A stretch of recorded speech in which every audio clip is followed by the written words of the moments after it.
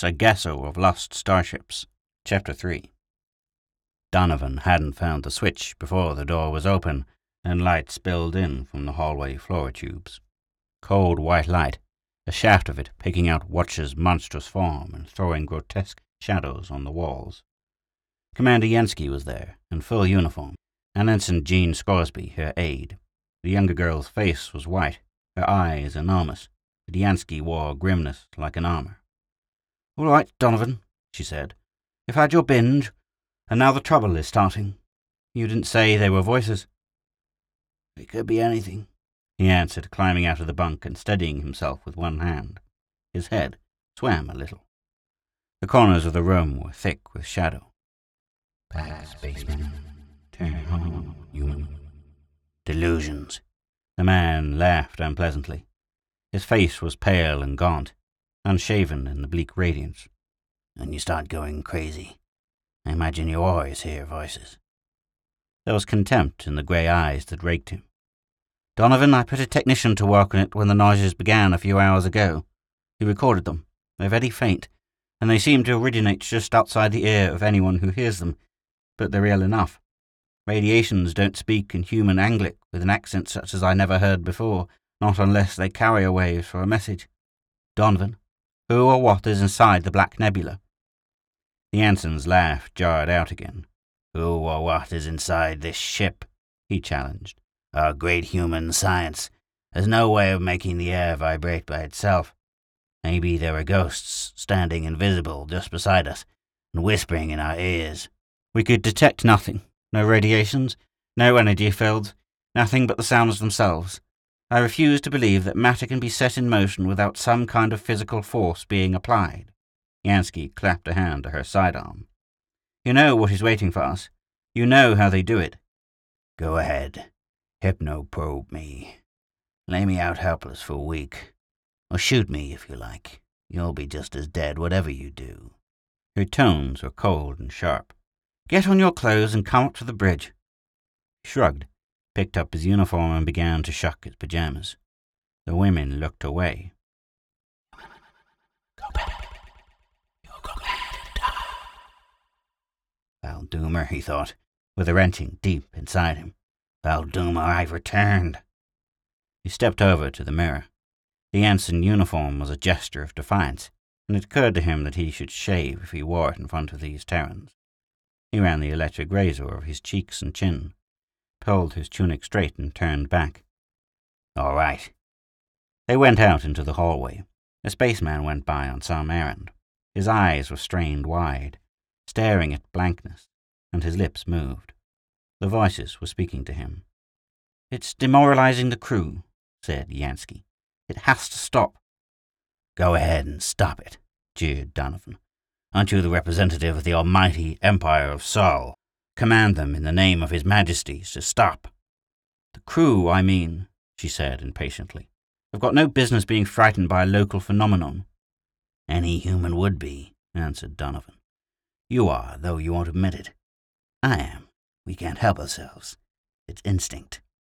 "Instinct?" Her eyes were a little surprised. "Sure." Donovan halted before a view screen. Space blazed and roiled against the reaching darkness. "Just look out there. It's the primeval night. It's the blind unknown where unimaginable inhuman powers are abroad.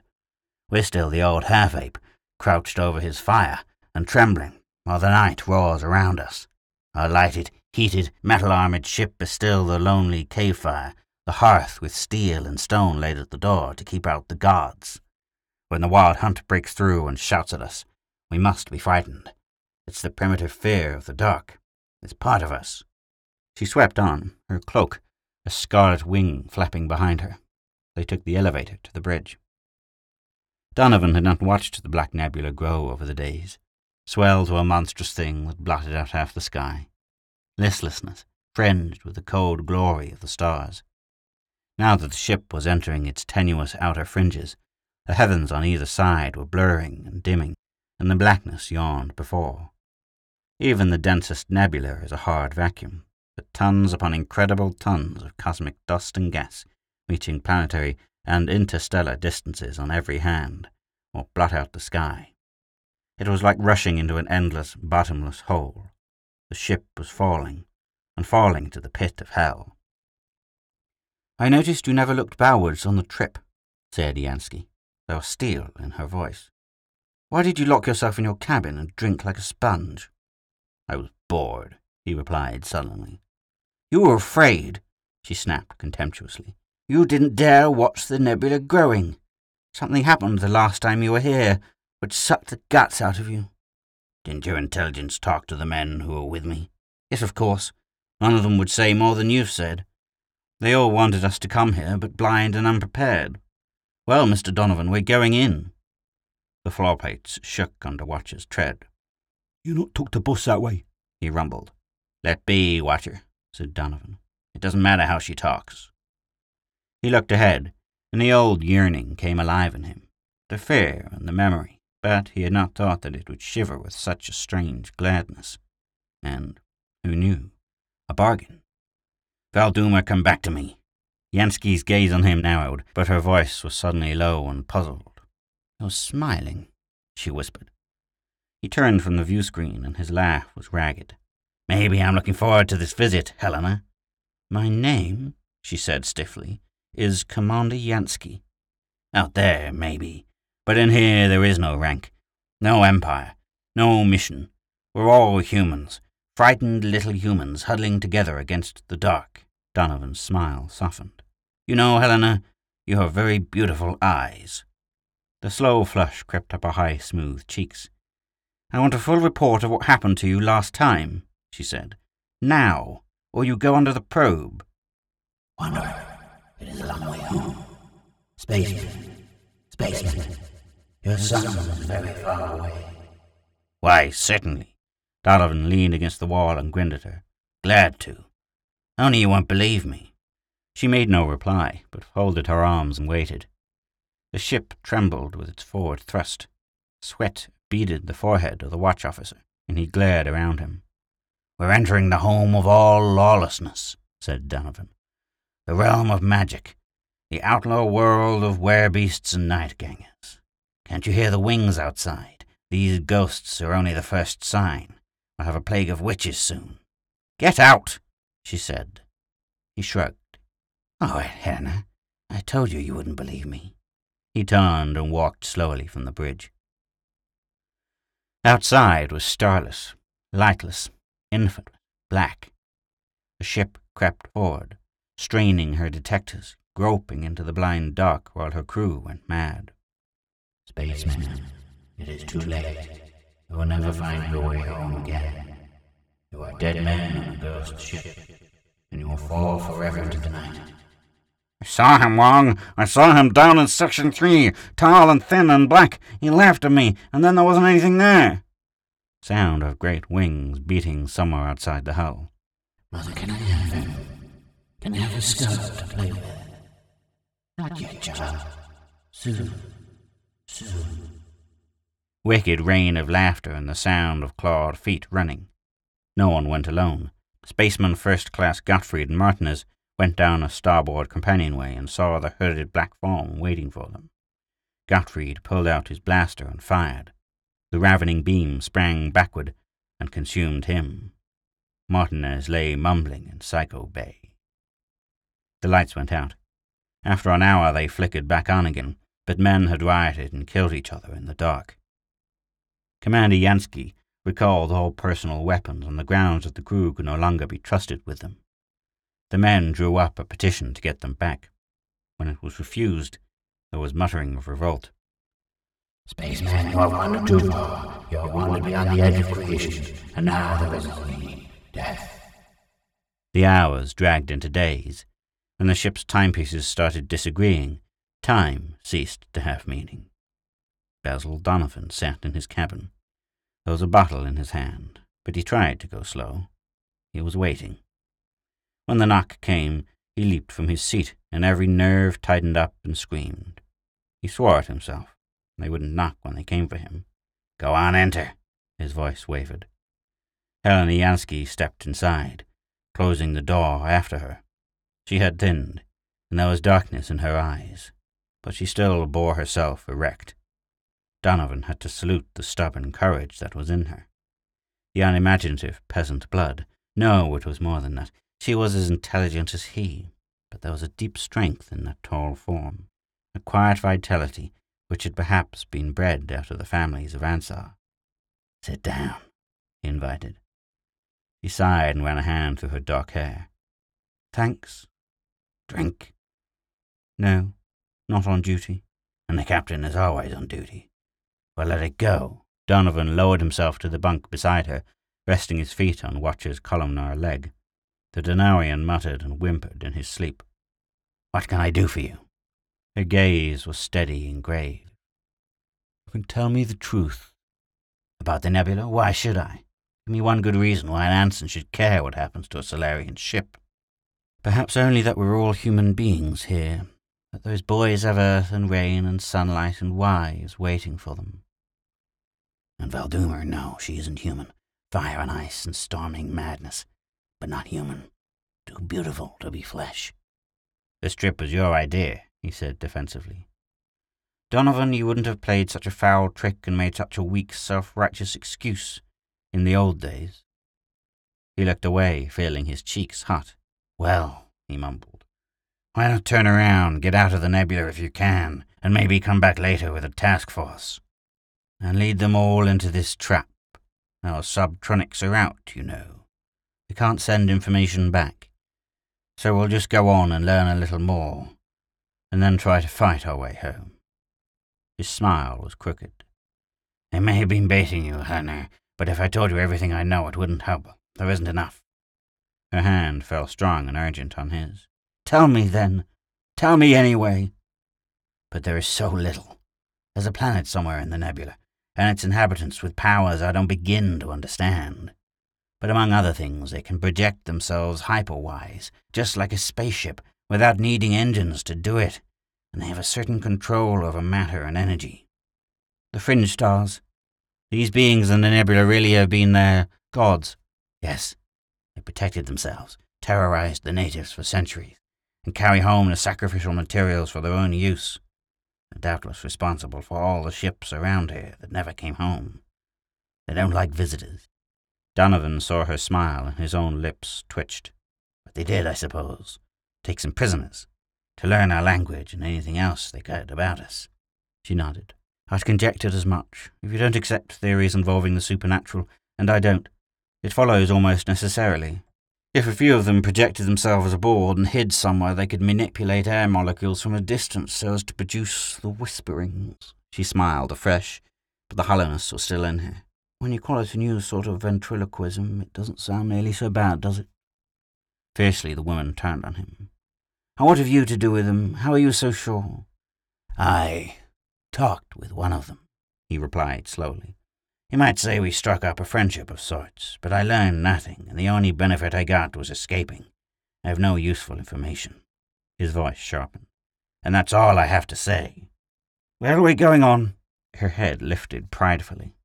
Donovan's smile was a crooked grimace. He took her hand and lay unresisting between his fingers. "Helena," he said, "you've been trying to psychoanalyze me this whole trip. Maybe it's my turn now.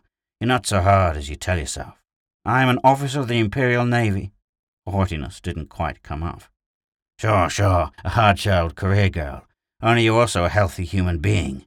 Down underneath you want a home and kids and quiet green hills. Don't lie to yourself. That wouldn't be fitting to the Lady Yansky of Torgendale, would it? You went into service because it was the thing to do, and you're just a scared kid, my dear." Donovan shook his head. "But a very nice-looking kid."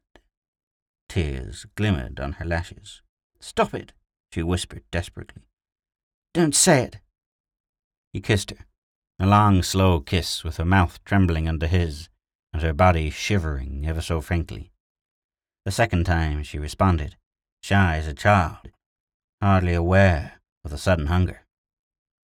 She pulled free then, sat with eyes wide and wild, one hand lifted to her mouth. "No," she said, so quietly he could scarce hear. "No, not now." Suddenly she got up and almost fled. Donovan sighed. Why did I do that? To stop her inquiring too closely? Or just because she's honest and human, and Valdumer isn't? Or... Darkness swirled before his eyes. Watcher came awake and shrank against the farther wall, terror rattling in his throat. Bus, she's here again. Donovan sat unstirring, elbows on knees, hands hanging empty and looking at the two who had come. "Hello, Valdoomer," he said. "Basil," her voice sang against him, rippling, lilting, the unending sharp laughter beneath its surprise. "Basil, you have come back." "Uh-huh," he nodded to the other. "You're Morzak, aren't you? Sit down. Have a drink. Old home week." The creature from Arzon remained erect. He looked human on the outside, tall and gaunt in a black cape which glistened with tiny points of starlight, the hood thrown back so that his red hair fell free to his shoulders. The face was long and thin, chiseled to an ultimate refinement of classical beauty, white and cold as space-tempered steel, in spite of the smile on the pale lips, in spite of the dark mirth in the slant green eyes. One hand rested on the jeweled hilt of a sword. Valdoomer stood beside Morzak for an instant, and Donovan watched her with the old sick wildness rising and clamoring in him. "You are the fairest thing which ever was between the stars. You are ice and flame and living fury, stronger and weaker than man, cool and sweet as a child 1,000 years old. I love you.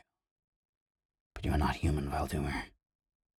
She was tall, and her grace was a lithe, rippling flow, wind and fire and music made flesh, a burning glory of hair rushing past her black-caped shoulders, hands slim and beautiful, the strange, clean-molded face white as polished ivory, the mouth red and laughing, the eyes long and oblique and gold-flecked green. When she spoke, it was like singing in heaven and laughter in hell. Donovan looked at her, not moving. "Basil, you came back to me." "He came because he had to." Morzak of Arzon folded his arms, eyes smoldering in anger. "Best we kill him now." "Later, perhaps later, but not now." Valdoomer laughed aloud. Suddenly she was in Donovan's arms. Her kisses were a rain of fire. There was thunder and darkness and dancing stars. He was aware of nothing else, not for a long, long time. She leaned back in his grasp, smiling up at him, stroking his hair with one slender hand. His cheek was bloody where she had scratched him. He looked back into her eyes. They were cat's eyes, split-pupilled, all gold and emerald without the human white. She laughed very softly. "Shall I kill you now?" she whispered. "Or drive you mad first? Or let you go again? What would be most amusing, Basil?" "There is no time for your pranks," said Morzak sharply. "We have to deal with this ship. It's getting dangerously close to Arzon, and we've been unable yet to break the morale and discipline of the crew. I think the only way is to wreck the ship." "Wreck it on Arzon, yes." Valdoomer's laughter pulsed and throbbed. "Bring them to their goal. Help them along, even. Oh, yes, Morzak, it is a good thought." "We'll need your help," said the creature man to Donovan. "I take it that you're guiding them. You must encourage them to offer no resistance when we took over the controls. Our powers won't stand too long against atomic energy." "Why should I help you?" Donovan's tones were hoarse. "What can you give me?" "If you live," said Valdoomer, "and can make your way to Dragobich, I might give you much." She laughed again, maniac laughter which did not lose its music. "That would be diverting." "I don't know," he groaned. "I don't know. I thought a bargain could be made, but now I wonder." "I leave him to you," said Morzak sardonically, and vanished. "Basil," whispered Valdoomer. "Basil, I have sometimes missed you." "Get out, Watcher," said Donovan. "Bus, she's Tumba, get out." Watcher lumbered slowly from the cabin. There were tears in his eyes.